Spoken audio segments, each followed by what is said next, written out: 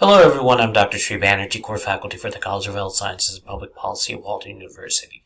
And in this segment, I'll be going over how to use SPSS to conduct complex samples Cox regression analysis.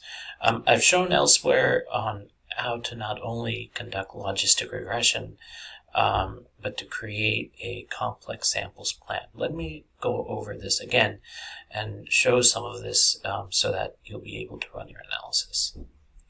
So for starters, what you do is you go into Analyze, and then you scroll all the way down. Let me go ahead and show this to you. Under Analyze, go all the way down to Complex Samples, and the final menu item is Cox Regression.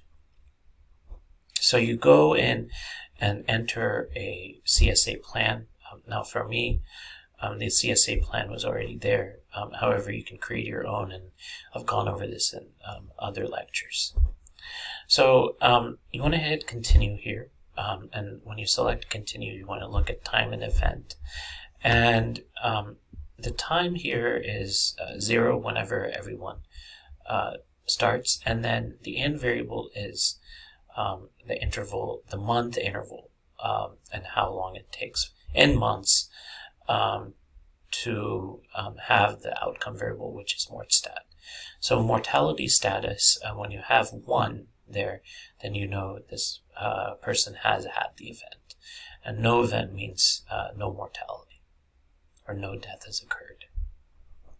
So then what you want to do is look for some of the factors, some of the predictors actually, which is the next one down, or next one to the side. And what you're showing is here you're looking for factors. And so what I decided to do is provide family poverty income ratio as the covariate, and then diabetes as the factor. And all of this I selected just to show you I actually got from the variables on the left.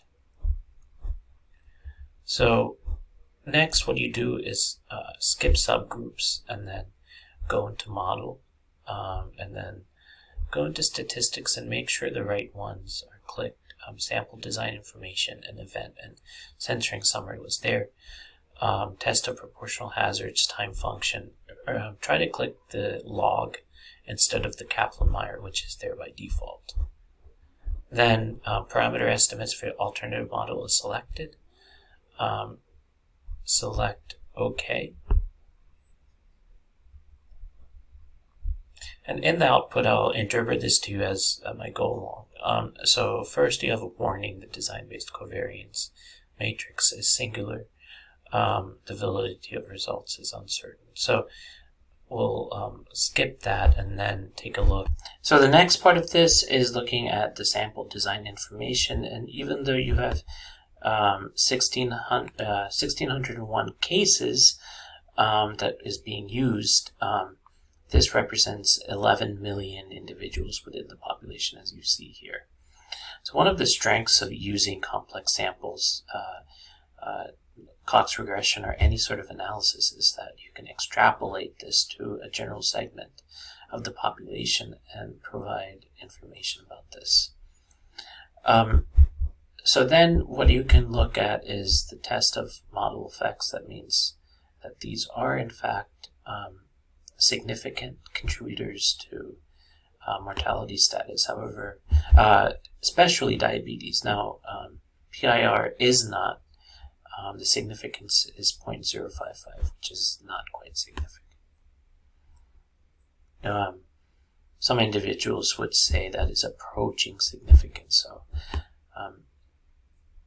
however, that's not technically significance. So the next thing we look at is overall test of proportional hazards. And in this case, it's not violated. However, if it was, then you would have to take a look at the parameter estimates for alternative model, which is the log calculation that is taking place. So I hope this has given you some insight as to not only how to run Cox regression complex samples, but how to interpret some of the output that you're provided. I hope this has given you further insight. Thank you for listening.